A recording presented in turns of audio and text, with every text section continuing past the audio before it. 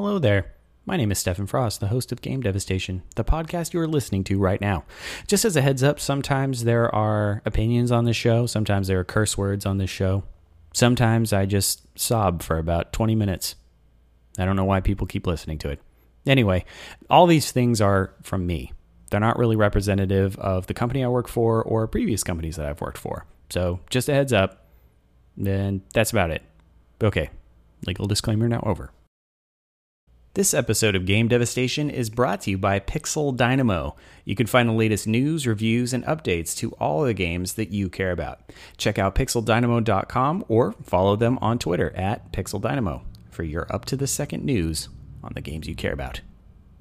Also, in a less commercial way, this is a pretty sweet site. So if you haven't checked it out, pixeldynamo.com, go read it. I think I said pixeldynamo.com enough. Pixeldynamo.com. Okay, let's start the show. Hello and welcome to Game Devastation. My name is Stephen Frost. Today I'm joined with Adam Maxwell, also known as Snipe Hunter. Adam, how you doing today? I'm doing all right, man. Thanks for having me. Hey, thank you for coming on the show. I really appreciate it. So we had Chris on, 6 episodes ago. So I'm going to do my damnedest to try to ask different questions about Revival, and more specifically to your background as a systems designer. So to begin with, how did you get into the industry and how did you end up at IllFonic? Wow, that's kind of a long story. So back in the 90s, before, honestly, even before I graduated from college, I was a hardcore software pirate. Like, I pirated anything I could get a hold of. One of the things I pirated was a copy of a game called Warcraft. As it turned out, it was a QA build of the game of Warcraft, and I didn't know that. But I liked it so much that I tried to go find it in the stores and stuff, and it was nowhere to be found. So, being kind of an idiot, I sent a fax to Blizzard saying, "Hey, how come I can't find your game anywhere?" Flash forward to the next day, and Alan Adham, the guy who ran the company at the time, gives me a call about 6 in the morning, and he's like, "Hey, you should probably come in and talk to us about this, because this game's not out yet." Right. And so, I figured, oh my God, I'm going to jail. What did I do? But as it turned out, what they wanted me to do was come in for a job interview. And I got my first job as a QA guy, working on Warcraft 2 as a result of that insane fax I sent them. So you were doing something illegal and you got a job out of it. Exactly. Just for anybody listening, wouldn't recommend this course of action in the future, but yeah, that's awesome. I literally know no one who has done it that way. Okay, cool. So you started as a QA tester at Blizzard, and then where did you go from there? Yeah, and then in '97, right after Diablo shipped, a bunch of us from Blizzard left to start a little tiny company called Redline Games, and we were working for Activision at the time on a title called Third World. It sadly never got published, but that was my first design gig. And then from there, I sort of bounced around, to various companies. I worked for Chronos Digital, which did the Fear Effect games for 989, which would later be Sony. And then after that, I came out here to Colorado, where I worked for a company called VR1 that later became Jalico, and then later Redline. Or I mean, not Redline, but later I left them and worked for NetDevil. After that, I came back to California, and I worked on the Dirty Harry games for Warner Brothers. And then finally I got the job I really wanted, which was lead systems guy on the game that would become Rift. At the time, it didn't have a name, so we just called it Hot. That was kind of its code name at the time. And that's kind of where a lot of the sort of system sensibilities that Revival actually has sort of formed in my mind while I was working on that game. Because originally that game was also going to be a dynamic content game. And then, oddly enough, after Rift, I ended up back at that NetDevil company again, working on a Diablo MMO called Fortune Online, which later became Marvel Heroes for Gazillion. And then after that, me and my partner Chris Ombois, we started a consultancy called Skyward Corp, and we sort of hooked up with IllFonic at the time.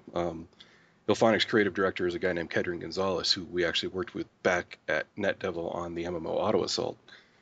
And so we started working with them on their games, and we kind of got talking about all the stuff that we had wanted to do in games like Auto Assault and Rift, and finally the three of us were just like, you know what, we should do it. And so ever since then, we've been working on Revival. So that you have a pretty extensive background in RPGs and MMOs and stuff like that. I wanted to get your definition. What is a systems designer to you? So I often call myself the worst kind of rules lawyer. Systems designers are kind of like clock makers in a way. Like we build all the little things that mesh together and make the experience possible. So typically that's like rules design or behavior mechanics or basically the clockwork of whatever game universe you're building. So where my partner Chris might be all about the lore and the history of the world, I'm all about things like what's the math that makes weather work, or how can I get spellcasting to work within the constraints that we've set aside for the game balance and the experience we want to get across. And so I come up with the rules that make that happen. Okay. So wanted to ask you, you guys have an interesting kind of take on combat for Revival. I wanted to talk about what is your goal actually for combat, and how are you going about implementing it for Revival?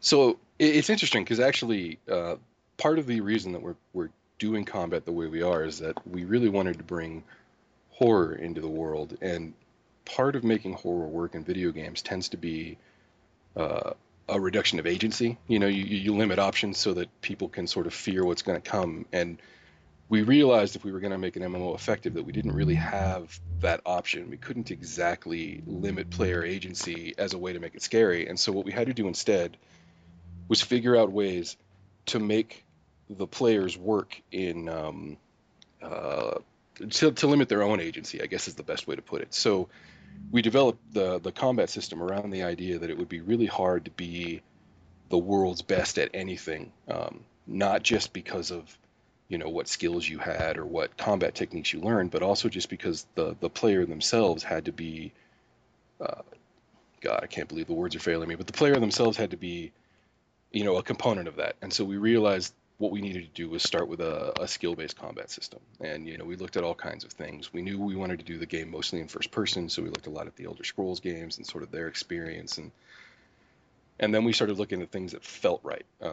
And one of the things that we noticed was the Arkham games from Batman were like really dark and creepy and scary, and the combat, even though it's all over the top and all over the place, is like similarly dark and brutal and kind of scary. And so we're building our combat system with the idea that it has the same sort of complexity that a game like the Arkham series might have with its combos and all of that, but at the same time we want you to not necessarily want to get into combat. And so individual fights are going to take a long time, and they're going to take a lot of effort from the player himself rather than just pressing buttons on a skill rotation bar or something like that, so that it's intense and it's high action for the player, gets your heart beating.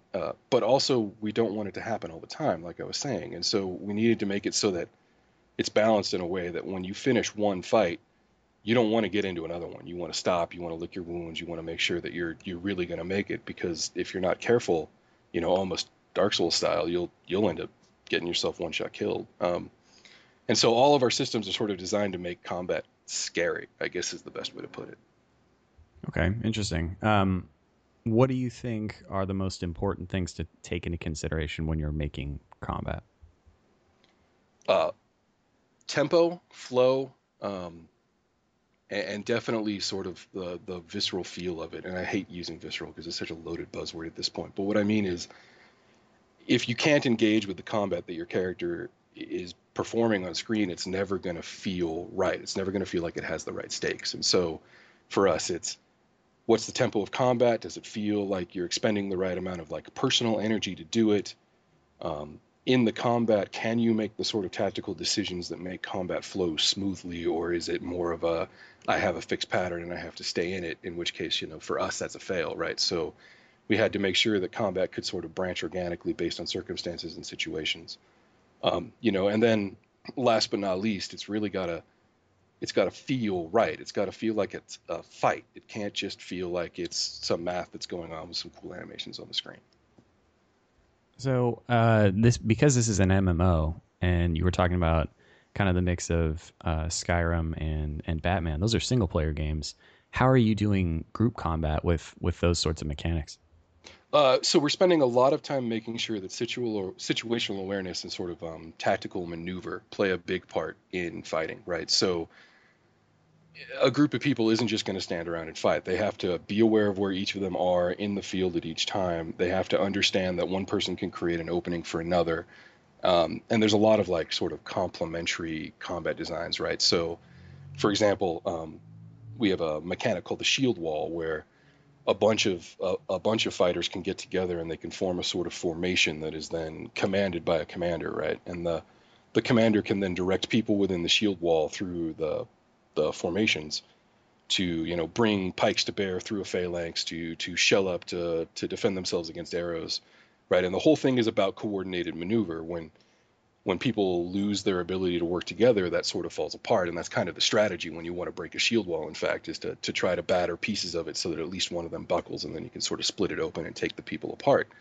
Um, so we're sort of scaling up combat. So instead of focusing just on, one player versus one monster or whatever, it's more like, yeah, there are big single monsters, but even they'll take a group of people working together tactically, you know, uh, almost like the positional gameplay in a WoW raid. But that's kind of the norm, right? One of the things I said earlier was that we wanted to make combat scary. And so generally speaking, when you get into a fight, it's either going to be against, large groups of people who have banded together for their own protection, or it's going to be against monsters and things like that that are powerful enough that they can take out a crew of players if they're willing. Um, so it's all about, where you are in the battlefield and how well you can synergize with your other players, right? So if I'm the shield guy and I'm the only shield guy, then I want to try to perform the basic tank role, but I also want to make sure that in doing so, I'm positioning the enemy so that my friends can deal with him. Um, Likewise, I have to make sure that I don't get like backed into a corner, or that I don't get pushed out of my own position so that I get into somebody else's I don't want to say line of fire, though that's the modern equivalent of what I'm talking about. Into their blade line basically. So like I said, it's basically tactical and positional, and that's a big focus on the way that we make groups work together.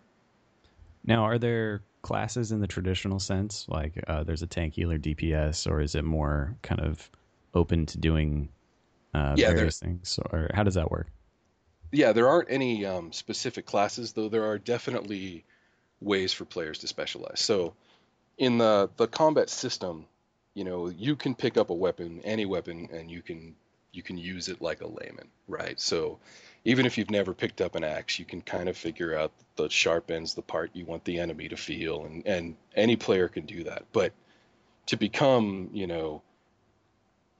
as good as like a Viking axeman or something, it takes your character taking the time to learn specific combat techniques and what we call stances, which sort of stances are almost like wrappers that hold a bunch of different combat techniques in them. And so you first learn a stance, and then you learn the techniques that you can use within that stance. And so as an individual player, I might not be a tank per se, but I might have invested my character's time and effort into learning, the best ways to use a kite shield, or the best ways to stand in a defensive formation, or, if I wanted to be an archer, I would pick up the bow and I would learn archery techniques. And if I wanted to be a long range archer, I would learn the techniques of, ballistic aiming.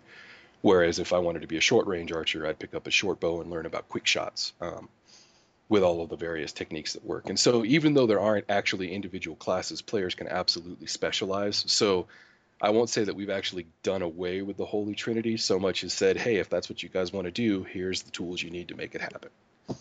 Okay, that makes sense. So I wanted to talk also about trade skills, and we talked a little bit with Chris last time that he was on about this, but I wanted to ask you, how do you create meaningful trade skills so that players can kind of get in and feel like they're actually making a difference by doing the trade skill thing, and it's not just I'm going to create a bunch of useless stuff that nobody's going to want. And then also, how do you iterate on that regularly to improve that sort of stuff? Yeah, actually, this is a huge focus of the game. We really didn't, as I mentioned before, we want combat to be scary, but that also means it needs to be infrequent. And so we couldn't really make combat the focus of the game. Um, and so for us, we had to figure out ways to make the rest of the game just as important. And I don't mean to be the flip wordsmith or anything, but the trick to making trade skills meaningful is to make meaningful trade. And so in Revival, everything that is produced has a use, whether that's, I need to eat so that my character gets all of the right edge from combat from being, satiated and not hungry, or whether I need to feed the people in my town because if I don't, they'll starve, and if they starve, they won't produce the things that I need to buy, and then the town will dwindle and die. And so we literally went, well, okay, what we're talking about then is building basically a massive world economy with individual, nation states, each with their own sort of production focuses, and that led us to distribute the world's resources asymmetrically. Likewise, in order to control inflation, we decided to make resources more finite rather than infinite. And all of this together sort of creates this ecosystem where even the NPCs want stuff that everybody can, that everybody has the potential to learn to make, but only experts can make the really good stuff. And so, from baking cupcakes all the way up to producing, the newest version of something like the Necronomicon, there isn't just player demand for these things. The world itself needs them and wants them, and the possession of these things in the world actually directs some of the flow of events. And it's all, based on, and on the NPC side, it's all based on a basic, like, sort of needs-based AI system that works on several different tiers of scope, from the individual all the way up to literally nations. Now, as for how to iterate on it, the trick is I don't think we're ever going to stop, right? We talk a lot about how we want to do live storytelling and we want to have a live team working on the servers 24/7. And so we built a lot of these systems to be malleable while they're running so that we don't have to patch changes into them. And so the intent is that we will literally be watching the game all of the time. And if things stop being useful, then we'll either have to invent new uses for them and introduce new needs into the NPCs of the world, or we'll have to figure out whether or not it's okay to let that drop and to replace it with some new skill or whatever that will, stream into the game and just make happen. But it's pretty much the scariest part of what we're doing, in that it's part of the I don't want to use the word nightmare per se, but it's part of the dilemma that is creating a dynamic content game, right? Because the production demand on new content like this just never goes away. You're always doing it. Yeah, absolutely. And also the scary thing, or at least was for me when we were developing stuff on WildStar, was we would always have to think, well, we think people are going to go this way for economy stuff.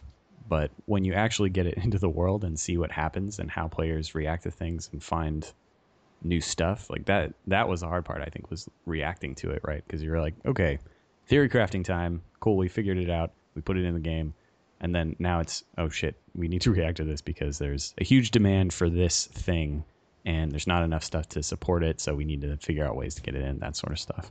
Absolutely. One of the games that was being worked on at NetDevil, while we were there, we weren't Chris and I weren't working on it directly, though we would often, knock in and help those guys with like lore and stuff. But they were working on a game called Jumpgate, which was like a space fighter game, kind of like a very nascent version of what Star Citizen wants to be, but minus like 99% of the feature creep, right?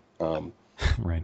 But it had a production-based economy, and so if people wanted something, they would pull it like literally out of the world, and there wouldn't be enough resources left to produce new ones. And so the game ended up with like this sort of feast or famine behavior system where like you would log in and you'd be like, hey, I can't get any afterburners for my ship. They were called flash fires. And everybody would be like, yeah, that's because everybody bought them all and nobody's mining gallium. So get out there and mine, boy. And we were like, wow, that's amazing. But meanwhile, the people who were on the team themselves were like, this is insanely screwed up. We have no control over this.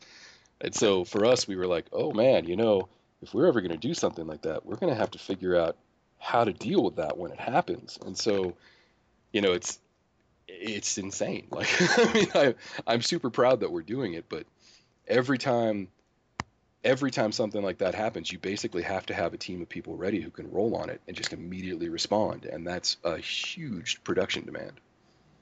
Absolutely.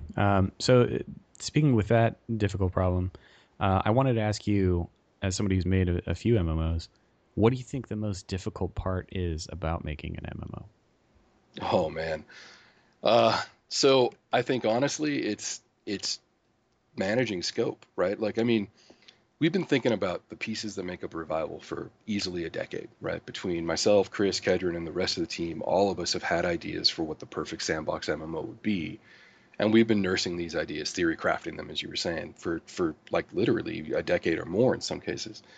But like, it's so easy to go, well, if we can pull off this, then can't we just take the extra 5 steps and pull off this? And if you decide to do it, then you're like, well, now we're only 5 steps away from something else. And so at the end of the day, you kind of lose sight of what the original purpose of the game was, what the original like target was, because of all the other cool shit that you see that you, pardon my language, of the other cool stuff that you see that you can do. And I think that kills a lot of games. Interestingly enough, though, I think the opposite is true too. Sometimes people look at the potential scope, excuse me, sometimes people look at the potential scope of the project that they're working on and they balk at it and they back off and they sort of like, well, let's just do what other people have been doing instead. And so they end up killing games that way too. So I guess what I'm really saying is the problem is staying true to your original vision. I don't know of any MMO that's really pulled it off yet. It's difficult to do because there are so many things that change. It's not like I always have to make this comparison to people. It's not like movies. I feel like with a movie, you're kind of like, okay, we know what we need to shoot. We know the story. We know how this is going to go.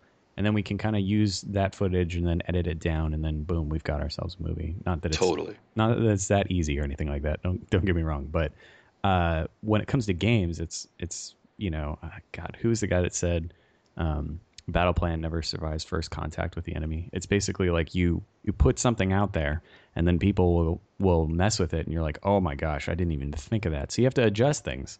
Absolutely. And actually, amusingly enough, I just put a blog out yesterday talking about how questing was going to work in Revival. And one of the mechanics we have is this thing called contracts, right? Which are basically like traditional quests, except that players can author them for other players if they want to. And we were really proud of the way we'd set it up. And we were like, man, we covered everything from people, skipping out on actually doing them to refusing to pay. We got all of this covered. I put my blog out. 4 posts down the thread, somebody goes, hey, I'm pretty sure I can use this to be a loan shark. And I'm like, oh, no, that's not what oh, no. Right. Right. And like, I haven't even like given them the game to play yet. And they're already like, hey, check out this off book use.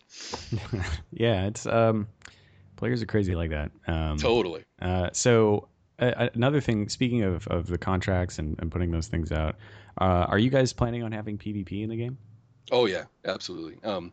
We are allowing players to protect themselves from PvP with this whole temple blessing system if they want to. But even then, we've sort of balanced the costs of maintaining those blessings against the average, expectation of play cycle, so that it's very hard to keep yourself protected at all times. It is one of the more hardcore aspects of the game, but we wanted to make sure that it was a world where you were never really safe at any given moment. And to us, the possibility of getting ganked is a big piece of that. So lately, it seems to me that MMOs in general, and whether you want to define these as MMOs or not, I do because there's lots of people in them. So things like DayZ or Rust or H1Z1. Yeah, or Ark. Yep, totally. Yeah, or Ark. Yeah, those games are somewhat scary because if you die, you lose all your stuff, right? And then people can take all your stuff, and you're like, no, but I spent days on that, and now it's gone. Is that kind of the vibe you guys are going for as well, where you're going to lose all your things? Like, how does death work for you guys? Yeah, actually, it's amusing to me because I actually came up with the original idea that we all eventually fleshed out into our death mechanic as a way to avoid the negative feedback loop that I don't like in most death mechanics. But as a result, we ended up making one of the more hardcore death mechanics I've ever seen. And so I'm not exactly sure we did succeed at what I originally set out to do, but what we've done is pretty cool, I think. So when you die, you originally go ghosty, kind of like you did in UO, if you ever played that. Mm-hmm. And you stay that way for a little while, which gives you enough time to, if people nearby have the ability to see you and speak to you, maybe coordinate retrieving your stuff or getting resurrected, or really that's about it. Otherwise, they're going to steal your stuff. But in that time, you hover around as a ghost and you have some amount of agency as a ghost, but there's really very little that you can do. So you couldn't stop somebody from stealing everything off of your body. After that time expires, you get pulled out of that plane of reality into a different plane, which we call the plane of death, which is at first glance kind of akin to the death mechanic in WoW, in that everything's ghostly and gray and has some strange shaders and stuff on it. But in our case, this is actually a whole different adventure zone with a whole different way to play the game, right? So now instead of your gear, you have techniques and abilities that are based on the strength of your mind or the power of your soul, and you exist in this realm of the dead until you can find your way out. And there are people to meet there, and there are things to see, and there are reasons to even want to go there when you're alive. It's literally another adventure destination. But the trick is, when you find your way out, you go through these things we call mortality gates. And when you come through, you're given, we call it re-embodying. You're resurrected back into your body. It's not the body you left behind, even though it looks the same. So you leave all your stuff behind. And when you come through the realm of the dead, you're going to only have whatever you picked up while you were there when you resurrect. So in a way, it's way more hardcore than any of the death mechanics that I personally didn't like.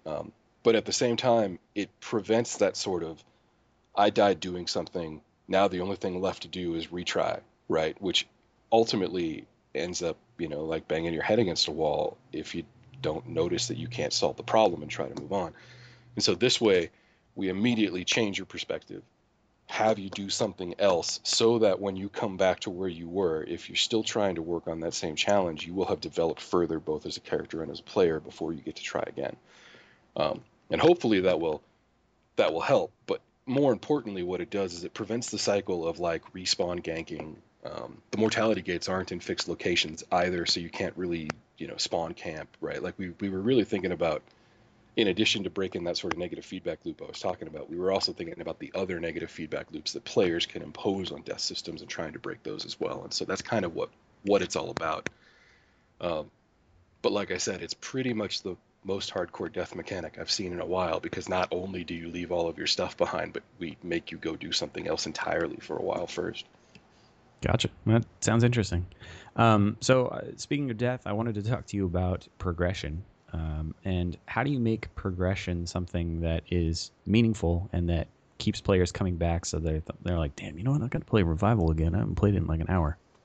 Yeah, this was an interesting challenge for us, because on the one hand, we wanted the sort of use-based player advancement that you used to get in games like UO or like Star Wars Galaxies, or even in like the older Elder Scrolls games. Even the new ones, though, they're a lot more streamlined than they used to be. So we wanted to do this, but at the same time, we wanted to make sure that it wasn't like, oh, I've got to jump 15,000 times today to level up my agility or anything like that, right? And so we wanted to avoid grinding at the same time. And we were like, well, how the hell can you do that? If we want it to reflect use space, you have to practice to get better. And so we came up with the idea of questing for knowledge, right? So every time you successfully do challenging things for the skill that you're trying to work on, you'll absolutely gain skill points, and those skill points do have an effect on the game. In the case of crafting, where we have mini games for crafting, they tend to modify the conditions of the mini game positively or negatively depending on how difficult the thing you're trying to do is. Likewise, in combat, they might open or close windows to block or parry, or they might allow you to learn different techniques. But that's the key. That's where the real progression comes in. To become more capable, to become more versatile, you need to learn new techniques. You need to learn new recipes. You need to learn new stances. You need to learn how to handle new weapons.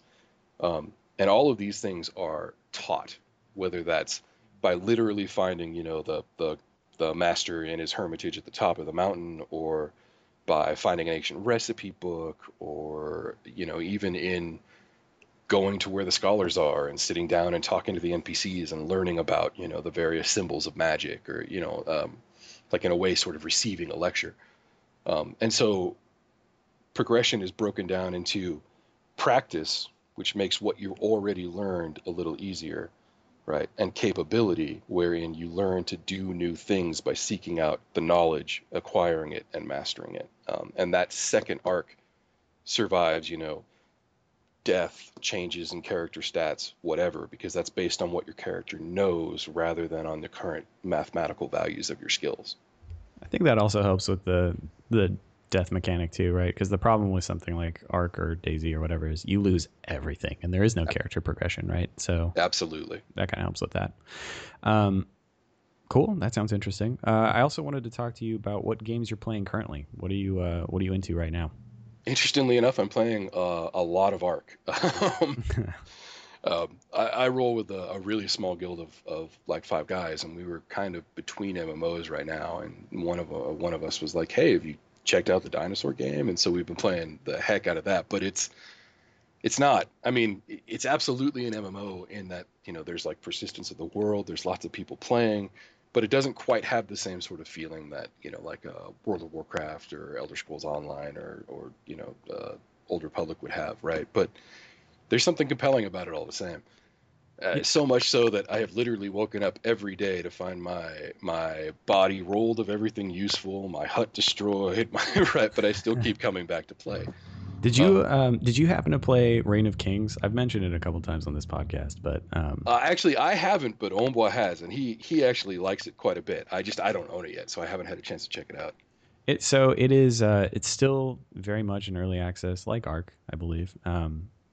And I have yet to play Ark. I want to, but Reign of Kings is very similar to that, same thing. And I got to this point where I was like, man, I wish they had a mobile app so I could check on my base and my dude while I'm gone. Totally. You know what I mean? So it's like, absolutely. Wish I knew. And it was getting kind of bad to the point of where I would call my friends who were playing with me, and I'd be like, dude, how's everything? Is the base okay? We all alive? What's the deal? It's an interesting development in sort of the MMO space. It's weird. I too have trouble calling them MMOs because I'm so used to like WoW or Totally. anything that is the traditional MMO RPG. I think if you drop the RPG part of it, then makes more sense, I guess. I don't know. Yeah, totally. No, I think that's exactly how I feel. I know what you mean. Yeah. So Ark, anything else, or has that been kind of? I've also been playing a lot of like Subnautica, and I'm trying my damnedest to finish Assassin's Creed Unity. But most of those I play for like 20 minutes a week or something, like just a small session. My real passion has been Ark of this last couple of weeks. But it's that same thing. Like we have a guy in our guild who works from home, so he gets to play around lunchtime and stuff. And so I'll be sitting at my office, and he'll start chatting on Skype, and he'll be like, "God damn it, they blanked. They took out our fields. The irrigation tank's all broken." And I'm like, "Oh crap, I got to go log in and fix that." Oh man, right? Like it's super compelling, and I haven't felt that way in a long time about an online game. So it's kind of become my crack right now. So let me ask you about that. Why do you think it's so cracky? Is the right way to ask that question? Why do you think it is so addicting? Why do you want to go back to it? Like similar to my point earlier, why do I want to check on my dude? Why do you think that is? Yeah, I think part of it is that the stakes are so high, right? The fact that you basically have to build up from nothing every time you die makes you worry about the fact that you might be dead. The way they leave your body in the world when you're not there is sort of an anxiety drive, right? Like all of a sudden there's something to worry about. I'm not safe.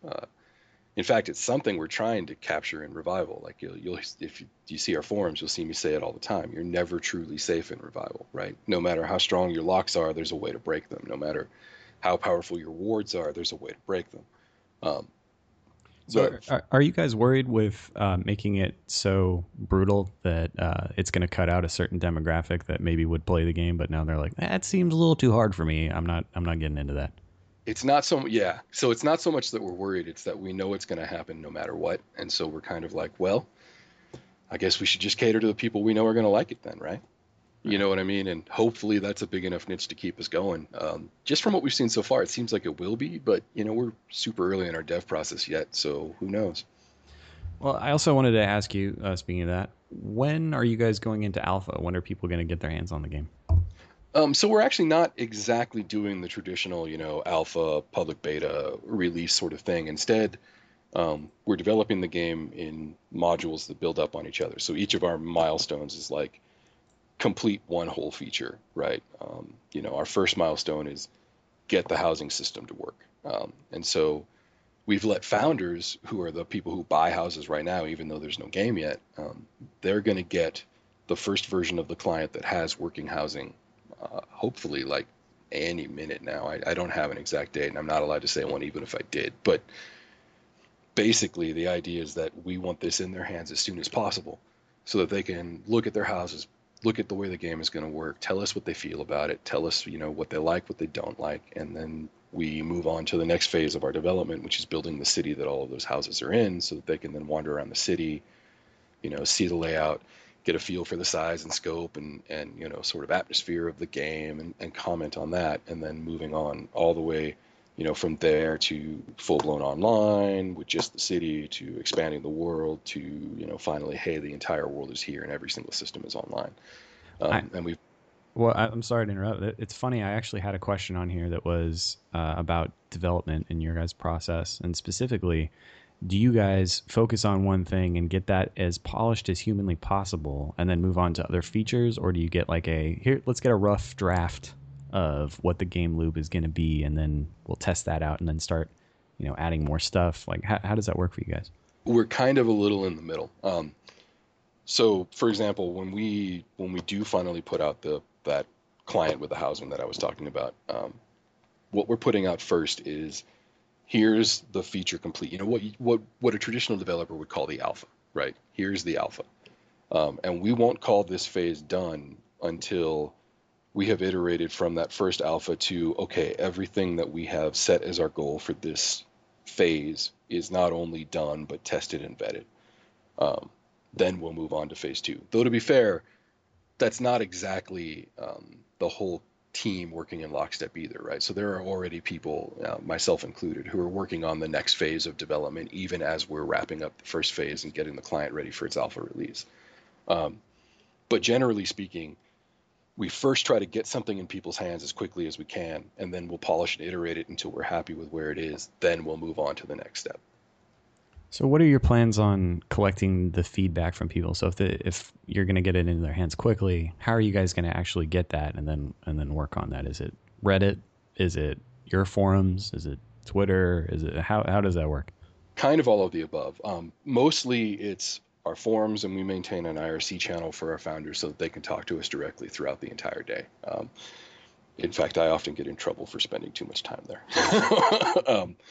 But the other thing that we're doing is, because of how much of the game is dynamic and sort of based on the state of the world, from day one, we've started building out our metric systems. And so even without directly giving us feedback, we're paying attention to everything they do in their houses, everything that works, everything that doesn't work. And we're sort of capturing that, in an almost Orwellian level of completeness, so that we have as big a view of what's going on as we can possibly get. And that's kind of, like I was saying, sort of necessary to the way the entire game itself is going to work in the long run. So we have a system called the Virtual DM, which sort of mines all of this metrics data that our metric system captures, and determines the state of the world, and then decides from there how to adjust the content of the prepackaged sort of procedural content, how to adjust that to respond to the current state of the world. And so, considering how important all of that metrics gathering is, it's one of the reasons that we put it in immediately. But also, it's going to help us develop. Okay. I had a question pertaining to recommendations for people that are trying to get into the industry, and specifically for systems designers. What would you recommend for people that are brand new to the industry trying to get in? Yeah, wow. System designer is a hard one to get into first, because everybody has ideas. And in a way, the fact that your ideas are better than other people's isn't going to be obvious, right? I mean, we, like in the industry, people love to say, hey, ideas are a dime a dozen. It's implementation that matters. And so if you're a systems guy, selling ideas is like kind of what you do, right? The trick is your ideas have to work. And so my advice is put a demo together, make a portfolio that is, check out this combat system I created, or hey, look, I built this alchemy system, or you know what I mean? Design a system and make it happen. I mean, and nowadays with all of the various consumer level game engine is a weird way to say that, but with all of the game engines that are out there these days, you don't even need to be an engineer to pull that off anymore. And so my advice would be make something that works and show you can do it. Excellent advice. If there was one thing specifically that you could change about the gaming industry, what would that thing be? Our cynicism, man. And I'm as guilty of it as anybody else, but so many times I have been in rooms and I've heard what, if you really think about it, would be perfectly great game ideas just shot down because we've all heard so many pitches and we've all seen so many Kickstarters fail, and like we are so convinced that everything is terrible that we end up making things even more terrible as a result. And I think we need to fix that. We need to get the wonder of games back, not just in the games we make, but in like ourselves. You know what I mean? Yeah, absolutely. Uh, Twitch now is like kind of a big thing in the game community. Do you guys have any plans for Revival doing Twitch streams or Yeah, we working with do. people like that? We've actually done a few where we just sort of showed people the houses we were building. Um, but we sort of are holding off right now until we have cooler things to talk about. But we actually there's a group of people called Theory Forge who do a revival themed Twitch every Sunday, and so a bunch of us, even right now, even though it's not our stream, will hang out and answer questions for people in their chat and stuff. Because candidly, we're as hooked on the Twitch thing as everybody else. But eventually, we'll get back to streaming our own stuff as well.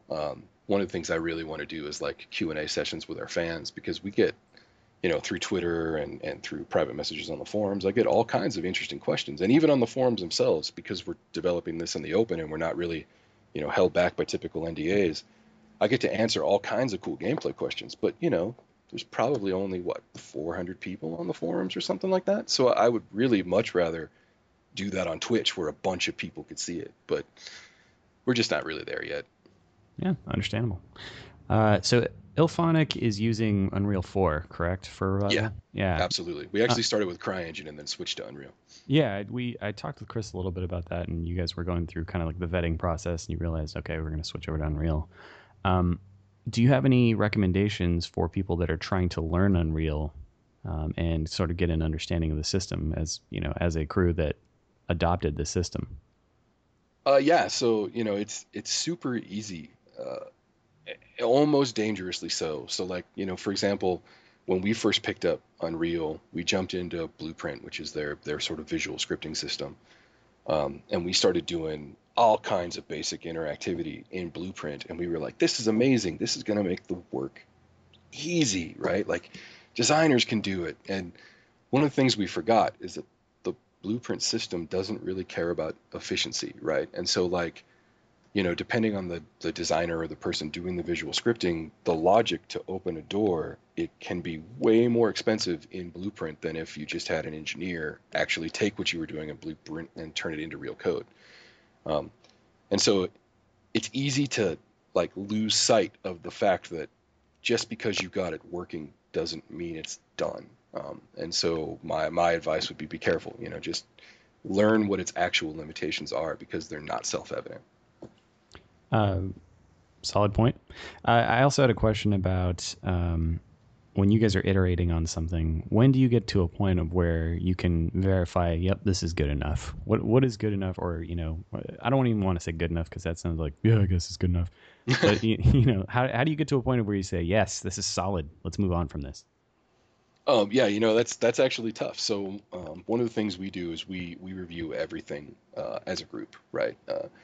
And we do this daily with a full like official review at the end of every like push to get something done. But the other thing we do is even when we're like, yeah, that's working exactly the way we want it. That's good. That's good. We can move on.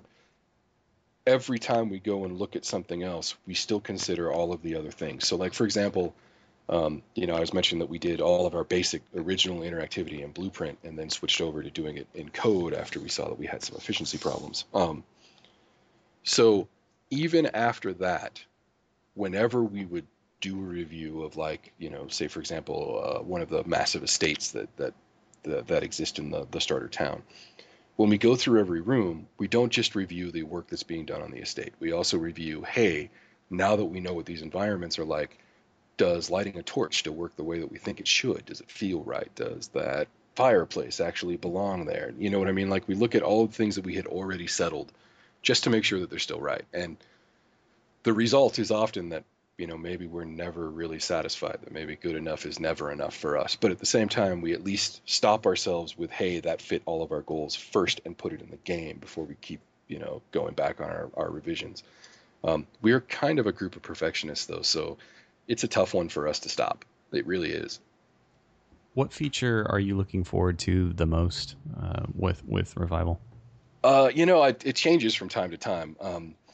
So I think my favorite like player-facing feature right now is we have this system of like reading signs and auguries, from tarot card readings to like looking up at the constellations in the skybox and determining whether their positions and conjunctions can mean an omen for content to come that I haven't actually seen in other games before. And so right now I'm super enamored of that. But all of that runs off of this information system in the background that we call the tag system, which honestly is the most important and maybe coolest part of the game. And so it's like, if I was answering overall, that's clearly my favorite feature. But that's like saying my favorite feature of a car is a slip differential. You know what I mean? It's not Yeah. particularly sexy, right? Um, but the things that that system lets us do are things like divination or, like I said, astrology, right? And like these are not just mechanics, but full-blown occupations in the game as a result of this information tagging system. And I think that's pretty amazing. Um, so you guys started out with giving people, or you're going to start out with giving people access to housing.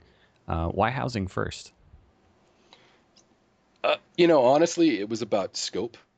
So we have this huge world map of all of the things that we want to build, and we were like, well, we need people testing this as soon as possible. So what's the smallest thing we can build, right? And we were like, well, a city has all of the systems in it that are going to be tough to do in this game. It's going to have all of the NPC AI, it's going to have the living economy, it's going to have its own suite of, procedural content.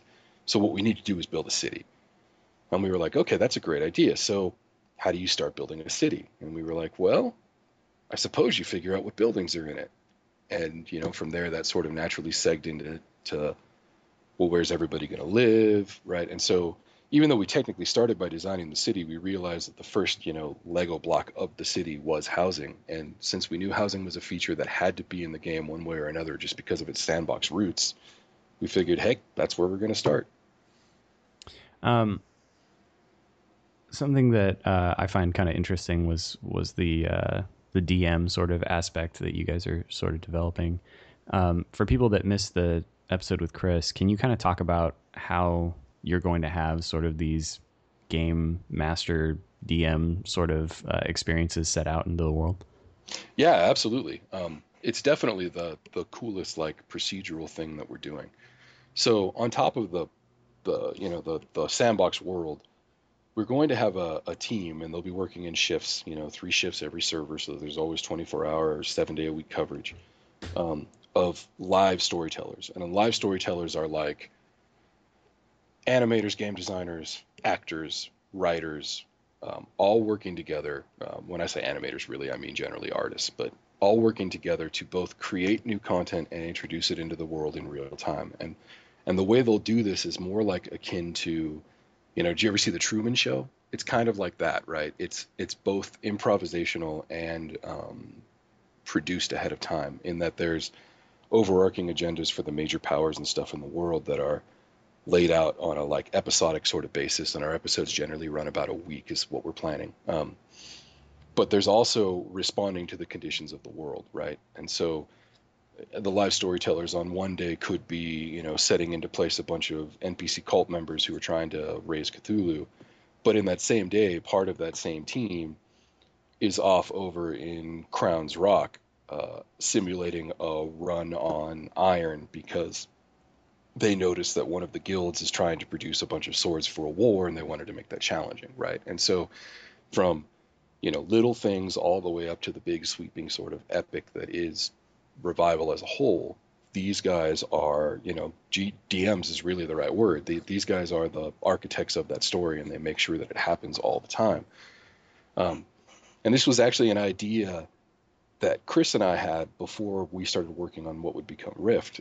We thought, how cool would it be if you could, take the elements that make live TV interesting, that makes this reality television stuff compelling, and put that into the cool settings and stories of an online world. And so everything that the storytellers do is sort of based on that concept, and even structured around similar goals and ideals. The writer's room that is the core of our live storytelling team works a lot like the writer's room of like a soap opera or a reality show.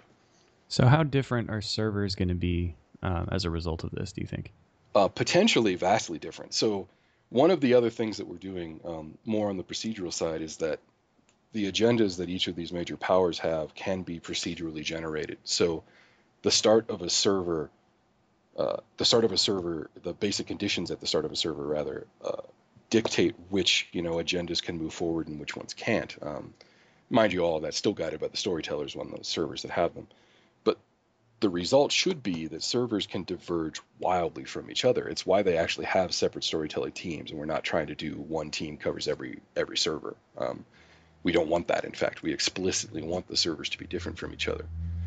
We'd love it if players, want to cultivate characters on multiple servers, because that's sort of the proof in the pudding, right? That's how we know we built a compelling product. So how big of a jerk are you going to make the DM that are in the game? Like when you have the computer kind of deciding from a, RNG sort of perspective, are you going to make situations where you're like, not only is it raining now, but we're also adding thunder and a bunch of scorpions just came out of the ground? That kind of thing will happen from time to time. Though generally speaking, we actually want, it's kind of like that episode of Futurama where Bender ends up in space and meets God. We want it, if we do it right, you won't ever know that we were there at all. You know what I mean? Like, we generally don't want it to be over the top unless the circumstances of the world have actually like dictated, hey, over the top stuff has to happen here. And so most of what the storytellers will do will be things like possess NPCs and offer a player a job. And that player won't necessarily realize that in doing that job, they're totally screwing this other guild's plans over here.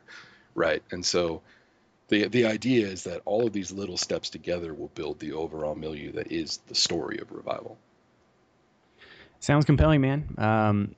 This has been a fantastic talk. We are out of time, unfortunately, but sir, I really appreciate you coming on and talking with us today. Of course, you're going to say Revival when I ask this question, but what do you want to plug? Anything else? Anything you want to talk about? Revival.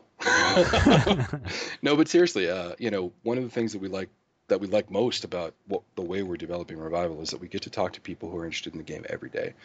Come to our forums. If you're a founder, make sure you get on the IRC. We want to talk to players. We want to hear what they think about what we're doing, and we're ready to listen and answer your questions, so come ask. Where can people go to find that information out? Revivalgame.com. Awesome. Sir, thank you so much for your time. And everybody else, thank you for listening. If you want to hear more podcasts, you can go to patreon.com/Stephen Frost or look it up on iTunes for Game Devastation. Thanks for tuning in. Adios.